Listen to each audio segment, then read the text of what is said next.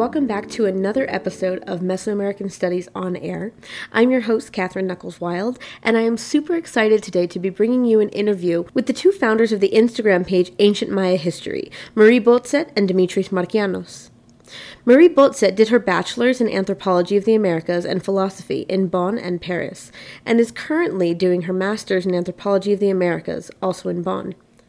She currently works as a research assistant in the Text Database and Dictionary of Classic Mayan project.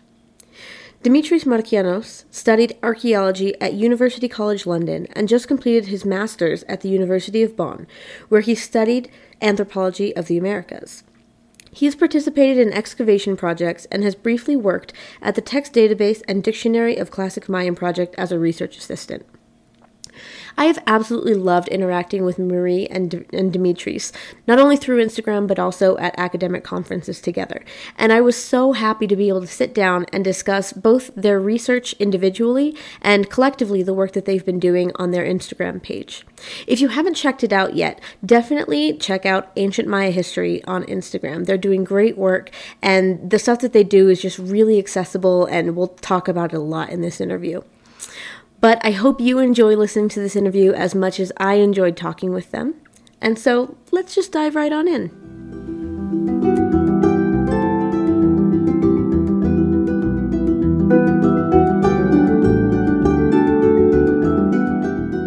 Thank you again so much for taking the time to do this. I know that between your schedules and my schedules, it's been such a chaotic time for all of us getting everything ready. But I really do want to thank you for taking the time to come here and chat with me.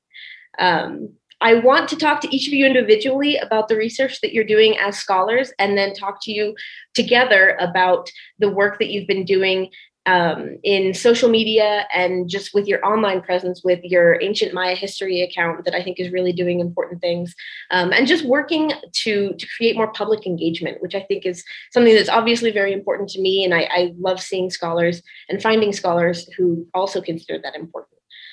So let's dive in really quick. I'd love to talk to you, Dimitris, about your recent thesis work, the things that you found through your research. So why don't you tell us a little bit about what your thesis is for people who have no idea what you're working on? Right. So for my master's thesis, I investigated a fairly well-known glyph we see in the classic Maya hieroglyphic script. It's known in popular circles as the Star Wars glyph. And it's a very, well, let's say, controversial topic. There's been a strong debate for several decades. I think since the 70s, of what it could mean, the possible astronomical significance it may have, and just a bunch of other topics. And I was surprised to see that no one had ever conducted a full-on, complete investigation of all the occurrences, of all the contexts we see this glyph in. And so I thought, at the time, I had no idea what I was getting myself into.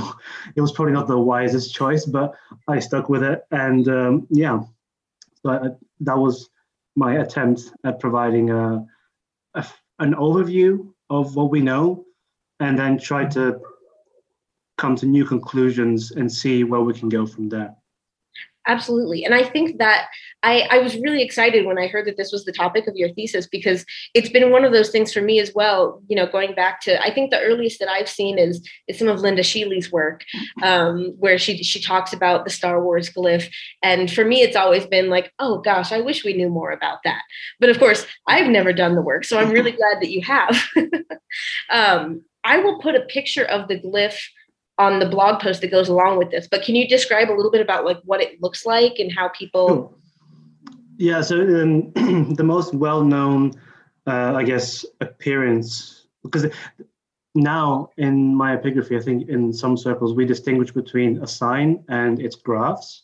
Mm-hmm. The sign being, well, the reading and the totality of the hieroglyph itself, and then the graphs is more like the visual representation of it, or what we see essentially.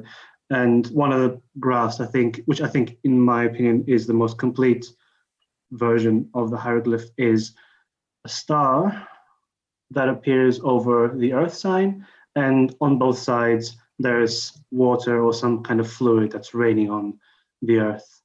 There's different ways that we can see this represented. The water can be comprised of water stacks that we see in Maya iconography. So it could be interpreted as strong water currents or strong rain or something like this. And yeah, this is the most popular, this is the image that everyone thinks about. Mm-hmm. Yeah, it's definitely one of those ones that just pops up frequently when people are talking about this graph, right? And I think so much of it has been, so much of what we know about it is based off of the way it looks.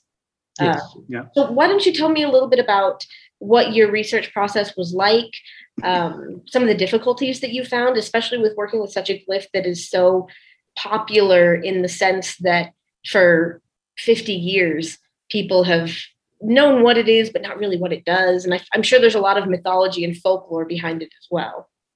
Yeah, yeah. The mythology is kind of more of a new thing now that people seem to be connecting it to actual mythological narratives, but that is also up for debate. But generally, what I try to do is from the beginning, I try to look for every single occurrence of the glyph, every single would-be occurrence, and then sort of go through them and try to isolate which ones we can call Star Wars occurrences. So confirmed occurrences. Once I had all of these gathered, then I try to go through the contexts and try to isolate what kind of thematic context do we see this glyph in. And once I got through those, I try to investigate every single context in order to, I guess, isolate and narrow down its meanings, because we see it in several contexts. Most people think of it as a war glyph. Mm-hmm. And it's kind of true. I would say it's not a war glyph, it's a glyph that is used in martial records. Mm. But it's also used in contexts where it has nothing to do with warfare. So those are, I think, one of the most interesting occurrences as well. But essentially, by trying to identify all the thematic areas of this glyph, I tried to provide the most complete picture that we can get. Right. And I think those occurrences that you mentioned where it's not necessarily a war context are really important, right? Especially when we call the glyph the Star War glyph. And so the fact that you've been able to whittle out these differences is really useful. So I think that there's probably going to be some questions about why we call it a Star War glyph, but we don't have a phonetic reading for it, right? We have no phonetic reading for it. We have no syllabic spelling for it. And we have no phonetic complements that are legible. So it's kind of all up in the air right now. There have been several reading proposals over the years, lots of them actually. Some of them I think look promising, others not so much. I may also provide an alternative hypothesis with regards to the reading, but I'm not sure how much I can say now. Right. But in terms of the name, in the beginning, so if we go back further, so in the 60s or the 70s, back then, people were mostly, Maya decipherment was still in its infancy, so we couldn't really account for historical context. And a lot of the discussions that were taking place mostly had to do with astronomy. And because this star elements defined a lot of the research that we saw in the decades that followed. So first it was considered as a glyph that had to do with the planet Venus. And then in the 80s and late 70s, people realized it's also used in contexts that have to do with warfare. And then some people tried to reconcile these two areas and came up with a celestially sanctioned warfare. So warfare that had to do with the movement of celestial bodies and stuff like that. I think it was Linda Sheely who came up with this term, the Star War glyph. I believe I mean, it's a catchy name. I like it. She was good at catchy names. Some people don't like it. Other people call it the Star over Shell glyph or the Star over Earth. I just kept it as Star because everyone knows it. Right. as under that name. So it's fruitless to try to change it now. Yes, yeah. I think the best time to change it will be once we have a good phonetic reading. As we've seen with other glyphs, right? Particularly those named by Linda Sheely. A lot of those names, for better or for worse, stick around. And I think that the phonetic readings are what's going to be what really helps us to let go of those names. And so some of these nicknames stick for a long time. I remember Thompson, he called what was it, the toothache glyph, when it's a figure with a band that goes around the jaw, and he called it the toothache glyph. That was some fun nicknames. Right. Yeah. Yeah. There's so many of them that stick around and hang out in the literature. But yeah, I think it's going to be really great. I'm really excited, and I think everyone else listening will be excited too when you finally get around to putting out your hypothesis. I'm curious what conclusions. I know from personal experience that studies like this it can be hard to come to a conclusion, right, for something this big. But I'm curious, what conclusions, if any, have you been able to come to that you feel comfortable sharing? What are your next steps for the future, or next steps that you think other scholars should undertake? If I were to summarize it in a few sentences, I would say this is a logogram that is primarily used in warfare contexts. It describes, I think everyone agrees on this, it describes a certain downward motion. And it also takes on prepositions in some cases, which might indicate some directionality. We don't know yet. And the graphs themselves, they seem to allude to storms, or this is quite poetic. Some people call them celestial storms, star storms, or whatever. There's a very nice scene published, a ceramic scene published by Mark Zender. It's called the Star War Vase, and it's a very well-known scene. I think most people know of the Tikal Bones, the MT-38 series, where there's the very nice scene of the maize god, and he's got several animals in his canoe, and they're sinking, and they're all lamenting. So it's this very scene, but this time we see a giant star over the canoe, and there's rain falling everywhere, and the waters seem to be choppy waters, and we know how the story ends essentially. But this kind of scene sort of confirms earlier suspicions that this might be associated with storms, deluges, and heavy meteorological phenomena. And one other thing that I noticed, this is tentative, but this was kind of one of my ideas. It may also be used in topographic references, so describing features of the landscape. We only have one or two occurrences that might qualify as this. So this is quite new, but I think we have some indications that this might be the case. And what else? What other conclusions can I go into? The syntax of the sign is not entirely clear, but we can see from the suffixes used what kind of verb we are looking at in terms of the verb root and any kind of temporal deixis that we see in different occurrences. This is up for debate. So what the graphs may represent as well could be related to the underworld or underworld contexts and mythological phenomena. There are some people who think that the whole graph depiction might allude to specific myths. This is also very tentative, but there are some interesting connections right there. Yeah, I think that's fascinating. And there's a lot that can be gained from these studies that focus on one particular glyph, right? Because you can see so much from different contexts, not only in the text, but also in imagery, like you've mentioned with the Star Wars vase, that I think really helps shed a lot of light on phrases or graphs like this that are still very much left with a question mark in the literature. a lot of it is left with a question mark. Some of it can be very unsatisfying sometimes. Yes. So I know that you have a lot coming up personally, but just for your more immediate future or your scholarly future, what would you like to move on to next? What are those next projects that are kind of in your mind, or things that you'd be interested in investigating more deeply? Well, I like to do this thing where I move on to something completely different, which might be good or bad. I mean, I think both. So my bachelor thesis, I did something completely different.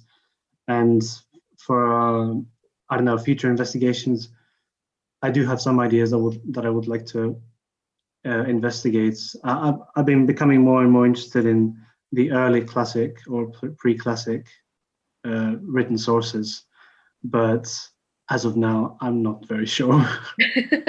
There's definitely a lot of material, but I think so. I've done a bit of that bouncing around as well. My bachelor's thesis was on like the Teotihuacan Maya connections of the late classic. My master's thesis was on the pre-classic along the Pacific coast, and now my dissertation is going to be, on full figure inscriptions also in the late classic. And so I think bouncing around is really helpful because it gives you different perspectives to look at things from. Yeah, it's more exciting as well, moving on to something new. Yeah, that's great. Well, thank you so much. I'm sure people will have questions that I can forward on to you. Is there, for those people who might have questions, is there a way that they can get in touch with you or maybe follow some of your work as you move forward? Well, they can find us on our Instagram page, or they can send me an email, I guess. Perfect. Excellent. Yeah. And I'll on the page associated with this podcast episode, I'll be sure to leave links to those as well, so they can get in touch if they're interested. As I mentioned earlier, in the next few months, I might not be entirely available, but I'll try to be. Yeah, no worries at all. Thank you so much. I really enjoyed hearing more about your research. Thank you. So now we're going to talk a little bit with Marie about the work that she's been doing. So welcome also, Marie. Would you like to give us a brief introduction to some of the research that you've been doing? Yeah, thank you again for having us. It's an honor. So I've been doing two things for the past month. So for my bachelor thesis, I wrote about the inverted vase title. I don't know, maybe some of your listeners will know it already. I guess probably a logogram, so a word sign that consists of an inverted vase with an infix for day or sun or hot. I think probably hot in this case. And it frequently appears in the name phrases of noble women throughout the classic period. So some early and late classic, mostly late classic examples. I think that's really interesting. I actually, back from like quite a few years ago, I did like a little drawing of a royal Maya woman's title before I knew anything really about what the glyphs meant. And after you mentioned what your title was or what your project was about, I realized, oh my gosh, there's the inverted vase title right there. I had never put it together. But so I guess what does this research process look like for you? I started just collecting all of the occurrences of where the title appears, and then I started to look at in what different ways that it can appear. So what phonetic complements it can have, for example. So usually it has a la phonetic complement. It can be a phonetic complement or a grammatical suffix, but I think it's probably a phonetic complement.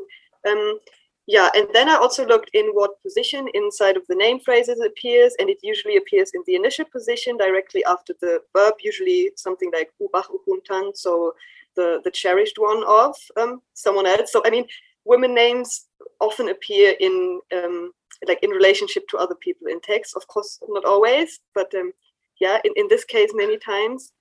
And so after that, I tried to do like a slot analysis to see the different versions of the title, and it can appear in many different versions. So usually it's the inverted vase followed by uch for goddess in this case, and then after that it's followed by the personal name of the woman. Okay, yeah. So I think what has been one of the biggest takeaways for you from this project as you've been working on it? Ooh, that's a good question. Or maybe what's been one of the hardest things as well?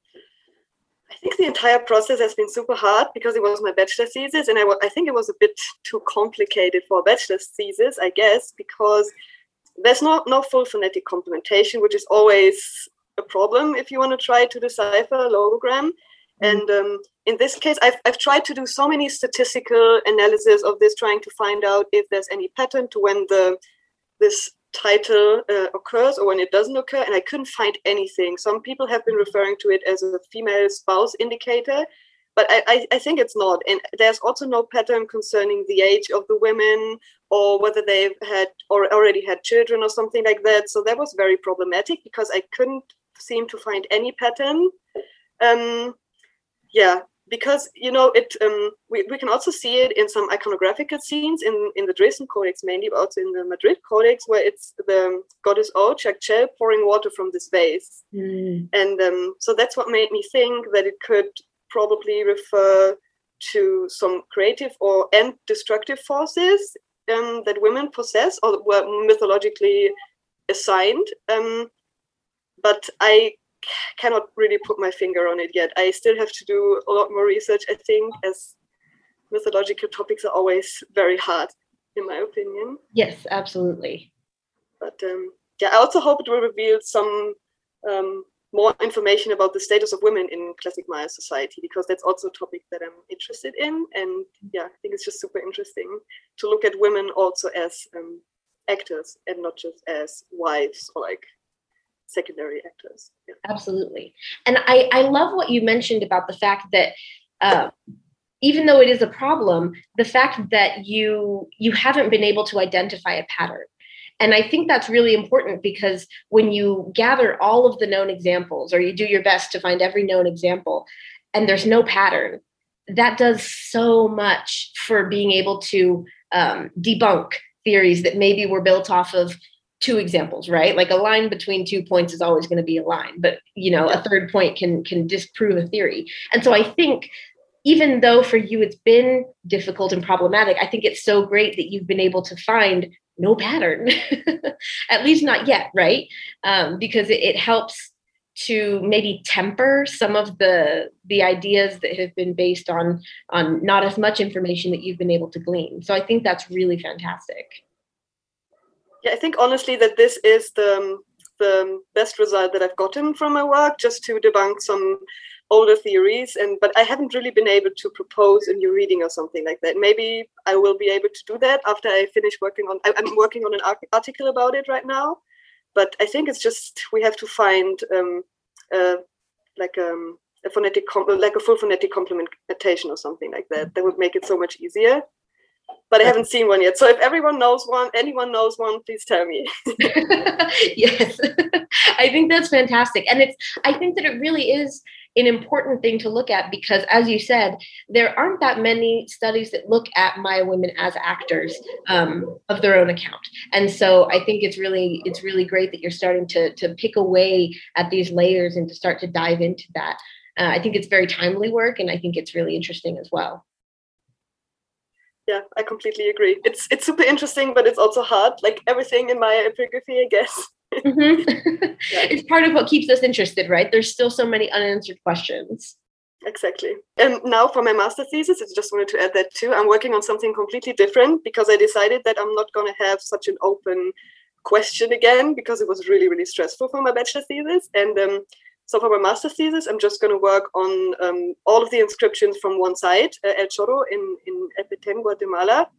So yeah, I'm going to see how that will go. Yes, I think focusing on one site is also it's a really effective way of gathering information that's delimited, right? Like within one geographic site, especially given how much we are starting to understand about how each individual Maya site had its own variations of myth or its own patron deities. So I'm really excited to see what you find there as well. What was the name of the site again? It's El Chorro. Oh, perfect. Yeah, that'll be great. Yeah. So I also wanted to ask you, I know that you have another project that you're working on. Yes, my friend Laura Heise and I have been doing this for I think a year now, and we've also gotten a lot of support from our department, which is great, and also from the equal rights representative. I don't know if you can say it like that, from our university. Mm-hmm. And so we've been trying to build a code of conduct especially for fieldwork, because there's already going to be a code of conduct for inside of our university, just like a normal code of conduct.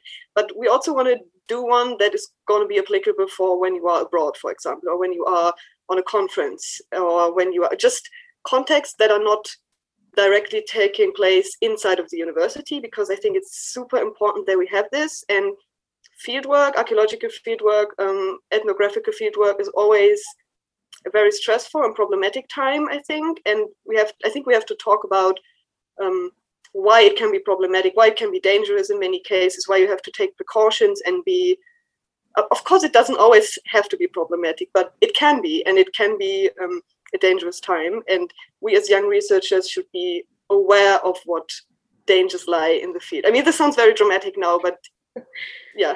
But based off of stories that we've heard, it's definitely a needed code of conduct. Yeah, I think so too. Yeah, but there are amazing initiatives already happening, like the Fieldwork Initiative, for example, that are doing work on this, and you can always write them, and they can help you if you are in a dangerous situation, if you have experienced harassment in any form.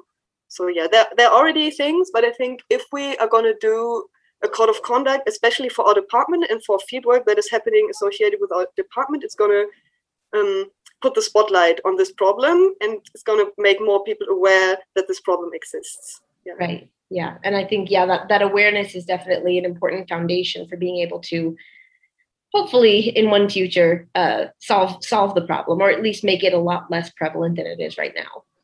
Yeah. So what are some of your next steps? What's coming up along the line for you in your research? You mentioned your master's thesis, which I think is fantastic. Yeah, I'm also a research assistant in this text database and dictionary of classic Mayan project, and they have this amazing virtual research environment that I'm going to be using, and they're doing amazing and fascinating work, like Elisabeth Wagner and Christian Prager and Nikolai Gruber, all the people that work in our department. And I think I'm going to just get an introduction in how to use this research environment, and then I'm just going to put all of my transcriptions, transliterations, iconographic analysis, monument description, drawings into that database.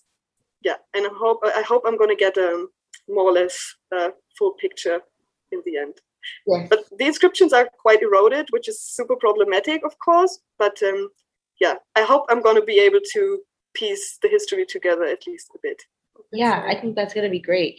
I'll make sure to add a link as well to the Idiom Project website, because that's another fantastic resource that I think people really love. So as far as the difficulty for reading these eroded texts, how much are you hoping to be able to use some of the new technology to kind of identify or at least get a better look at some of these eroded texts? Yeah, I think that's hard to answer. I haven't gotten into that much yet. I just gave a short presentation about this in this master thesis seminar that we have. Is just to prepare students for the master thesis. And someone suggested that I could use this tool that people have created to read petroglyphs, I think. And I'm going to try that. I don't know if it's going to work with carved monuments, but maybe. And of course, I've also tried to kind of work with GIMP or these image editing programs a bit to try to change the contrast and stuff like that. But I think I'm not that good at these things yet, because also I'm not an archaeologist, so I don't have any archaeological training. I'm not that used to doing these things. But I don't know if anyone has any suggestions. Tell me. Yeah. That would be great. Yeah, I think that, it's all part of the learning process, right? I've definitely had to go through the same thing of learning new technology and new software. And it's a lot of learning.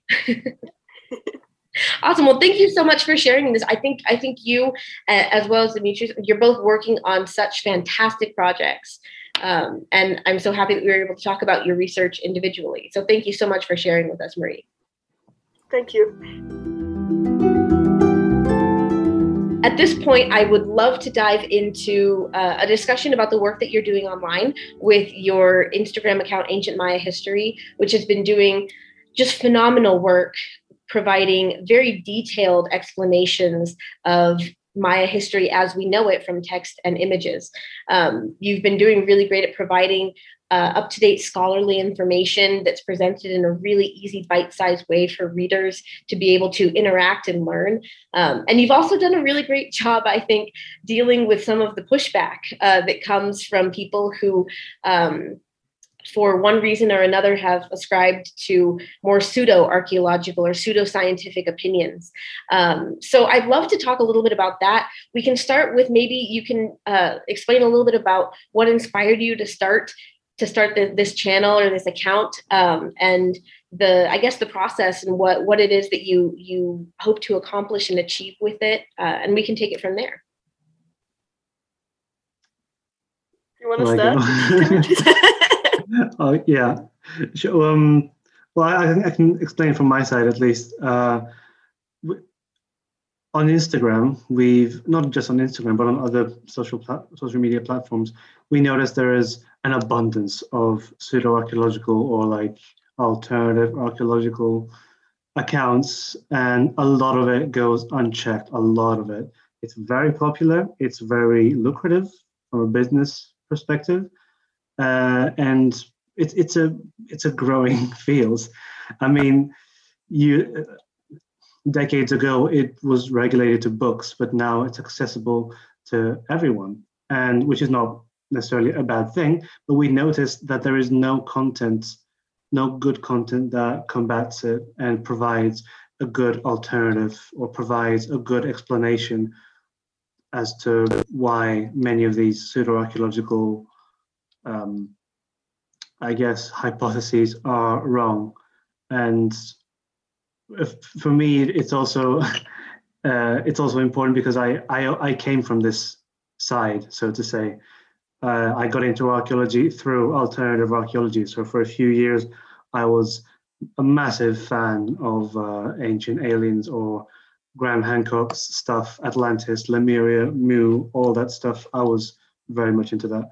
And after several years of doing this deep dive, I realized,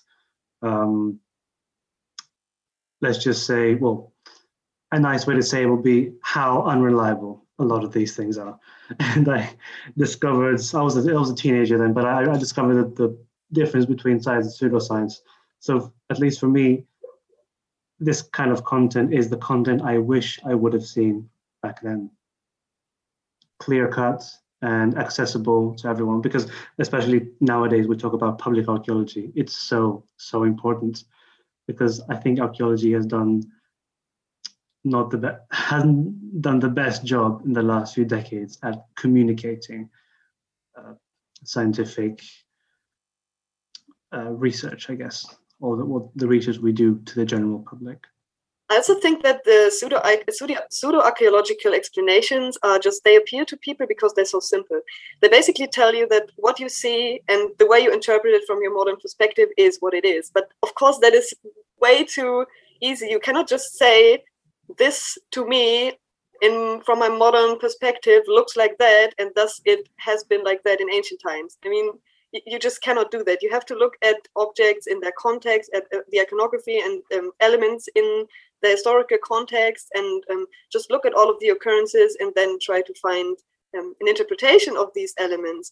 And I think that, of course, this is a super complicated process, and this is also why we have to do so much training to be able to become scientists at some point, and it's just super hard. And sometimes our explanations, I think, just don't appeal to people that much, because for me, for example, I don't really know how to write for the general public. We are trained to write in a very scientific, very complicated, very precise way, which is good, of course, but it also makes it harder for other people to understand what we are doing. And I think that is what we have to work on as a scientific community, and just to take away the need for these simple pseudoscience explanations that are going around. And just to build on that, we've also noticed, I mean, this is a very old issue, we see that a lot of scientific information is available online and it is available in books, but a lot of times it's behind a paywall, or you won't be able to find and access it in a very, I guess, fast and easy way. And if you Google, for example, certain topics, you will get 10 results from, I guess, alternative pseudoscientific websites, and that's what people find. And if there's no alternative, then so you can't blame people. That's why it's so important, right? We talk about the importance of making things accessible to the public, and especially, I think about the fact that, we live in what's called the information age. I think a lot of these institutions, academic, scientific, and otherwise, they're having to come to terms as of the last few decades with the fact that information is available in so many more forms, and there are so many fewer, I guess you could say, checkpoints. It's so much easier for incorrect information to be spread. And this is true in so many different fields. But I think as scholars of ancient history, we're starting to realize really the effect that this can have on people. I'm thinking about David Anderson, who was on a previous episode of the podcast, who has shared on his social media. He frequently shares statistics of people who do believe that the solutions provided by ancient aliens are they believe that they are accurate. And the percent has been growing over the past decade. Even though we are making great scientific progress in the academic community, because that information is much harder for the general public to access, it's not as common for it to become commonplace knowledge.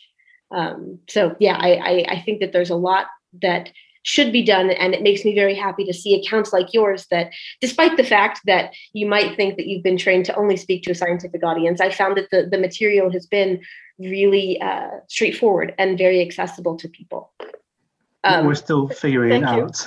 Yes, but I think it's all been very good. And it's also, coming from for me, I'm a very visual person. It's also very visually appealing. And so I think that helps, especially in an environment like Instagram, where so much is based on the visual. It gets people to stop.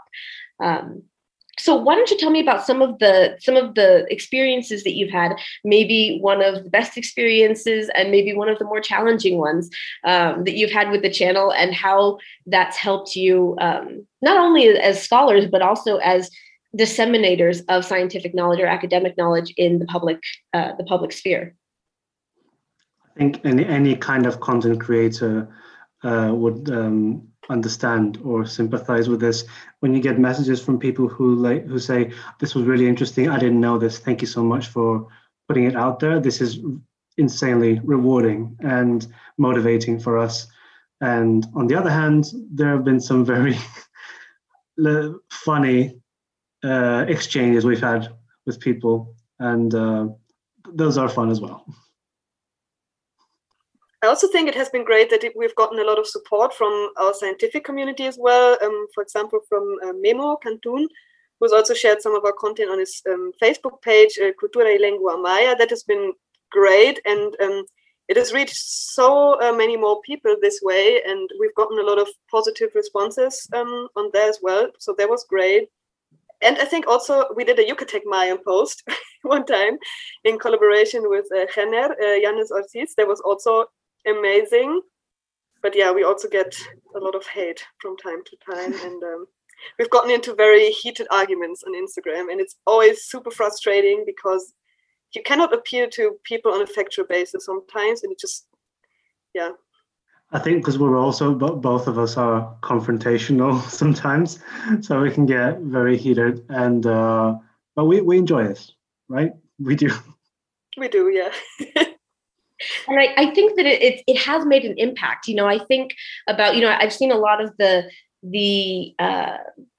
reinforcement coming from other accounts that have been reinforcing and helping to contribute to the work that you're trying to do. And I think that it has made an impact in the sense that other scholars have started to see that there's really big pushback on this. And so in that sense, seeing other accounts, whether personal or institutional, engage in these conversations and help to defend and reinforce what you are trying to communicate, I think it's really doing a lot to stimulate those conversations and to get that information out there. It's we also think that as well. We hope it continues like that. We hope it will continue producing more content. I mean, for example, with our latest series with Pakal sarcophagus lid, one of the things that we saw, we on Instagram for months, we gathered lots and lots of posts that talk about this topic. All of them, 100%. Go along von Däniken's hypothesis that it's an astronaut or whatever. A classic topic. Everyone knows this. And we noticed that there's not a single post on Instagram that provided an actual explanation as to what Mayanists believe. So we thought, okay, maybe we can fill this void. Yeah, that post in particular has been really, really effective. I think it's generated the most conversation from what I've been able to see. I've also really enjoyed, I remember a few months ago, I saw some of your biographical posts where you talked about some important personages of Maya history, and I thought those were really spectacular. What sort of work goes into creating one of those biographical posts, and what sources have been most helpful to you? I think for these posts, we mainly did them because we're already working on student papers for master courses, and so we just used the information that we'd already gathered there to put together this biographical information. But I also really liked it because you can be less general and just focus on one person and what we know about this person. So I think that is just a super interesting thing to do. But it was a lot of work. We were trying to gather all of the occurrences where their name phrase appears and what context they appear in and what we know about their relationships with other people from the same site. And then put it all together into a visually appealing post too. That's also always a lot of work. And we noticed that there's these kind of profile posts are all over Instagram, and we really like these. And they usually, it will be something like a profile or a summary of Julius Caesar's life, or I don't know, Cortez's life, bio, like a short bio. And we saw there was a lack of any ancient Mesoamerican profiles, and they're there. We know because we can read the text. It's just compiling the information and just putting it into one post. It's a fairly simple process, and people are interested in it. Reading those posts was seeing and realizing, oh my gosh, we're actually seeing the biography of a person. We're not just talking about the Maya as like this monolithic cultural idea, but we're talking about individual people. And I think that's something that's really been missing from Mesoamerican, but mostly Maya sources, is that, we have biographies of, Moctezuma and, other Aztec emperors because we have those colonial sources. And I think that now that epigraphy and decipherment is advancing so much more, even though we still, we're dealing with a deeper time depth and we're dealing with still only monumental inscriptions as far as we've been able to gather, we still have information where we can talk a little bit about who this person was, when they began their rule, maybe some important historical events that happened during their lifetime and their rule, and of course their death dates. And so I really love that you've been able to pull out these biographical analyses or summaries and really bring these people to life in a way that I think obviously they deserve and that I think other people really resonate with. It's answering the question of what kind of person were they. I mean, we can't answer this question, but it makes you think, what kind of person was this? Why did they do what they were doing?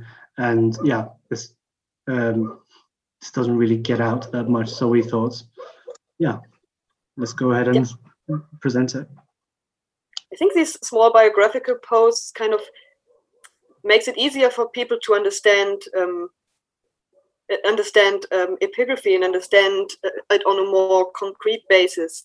Because we can say that this is the information that we can gather about one person, and it makes people realize that, of course, these people were alive, this is what their life was like, and it makes it way less abstract, I think, to be able to think about how people lived in classic Maya society. Of course, it's only about noble people, but still, I mean, it's just super fascinating, all the things that we can gather about them in the hieroglyphic text and about the calendar information that we have, which is always super fascinating too.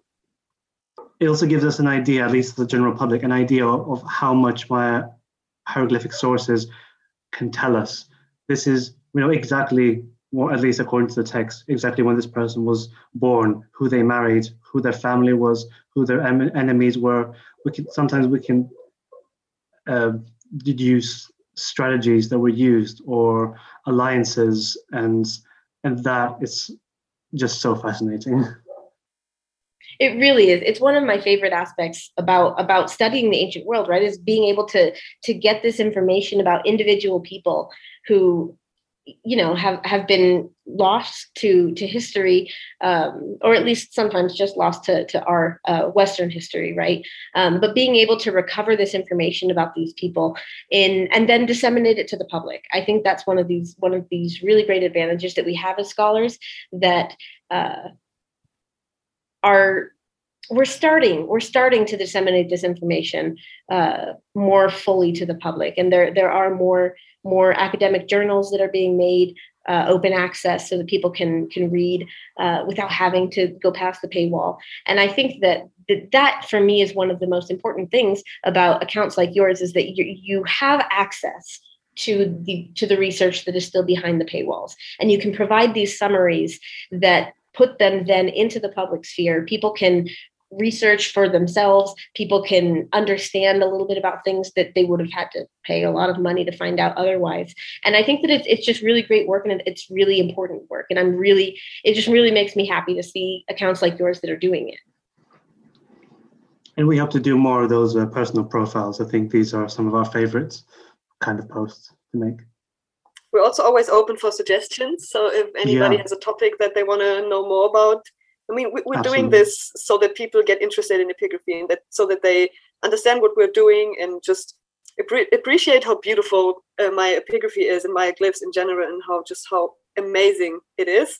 So yeah, we're always open to suggestions for other posts, and we hope to be able to provide more content like this in the future. Absolutely. Thank you so much. And thank you again for taking the time to sit and talk with me and to share about all of the things that you've been working on and learning. I look forward to seeing you again in more meetings and conferences in the future. Thank you for having us. Thank you for giving us a platform. We really appreciate this. We never really thank you so much. Yeah. Yeah, no, it's a pleasure. Coming to podcast. Yeah, no, it's a pleasure and an honor for me, and I'm really glad that we've been able to sit and chat. Thank you very much again. Thank you. You're very welcome. Demetrius and Marie continue to make fantastic Instagram posts talking all about the ancient Maya history and the people involved. For more information about how to access their Instagram page and about the text database and Dictionary of Classic Mayan project, check out the webpage for this podcast episode at Mesoamericanstudiesonline.com. Thanks, and we'll see you in the next episode.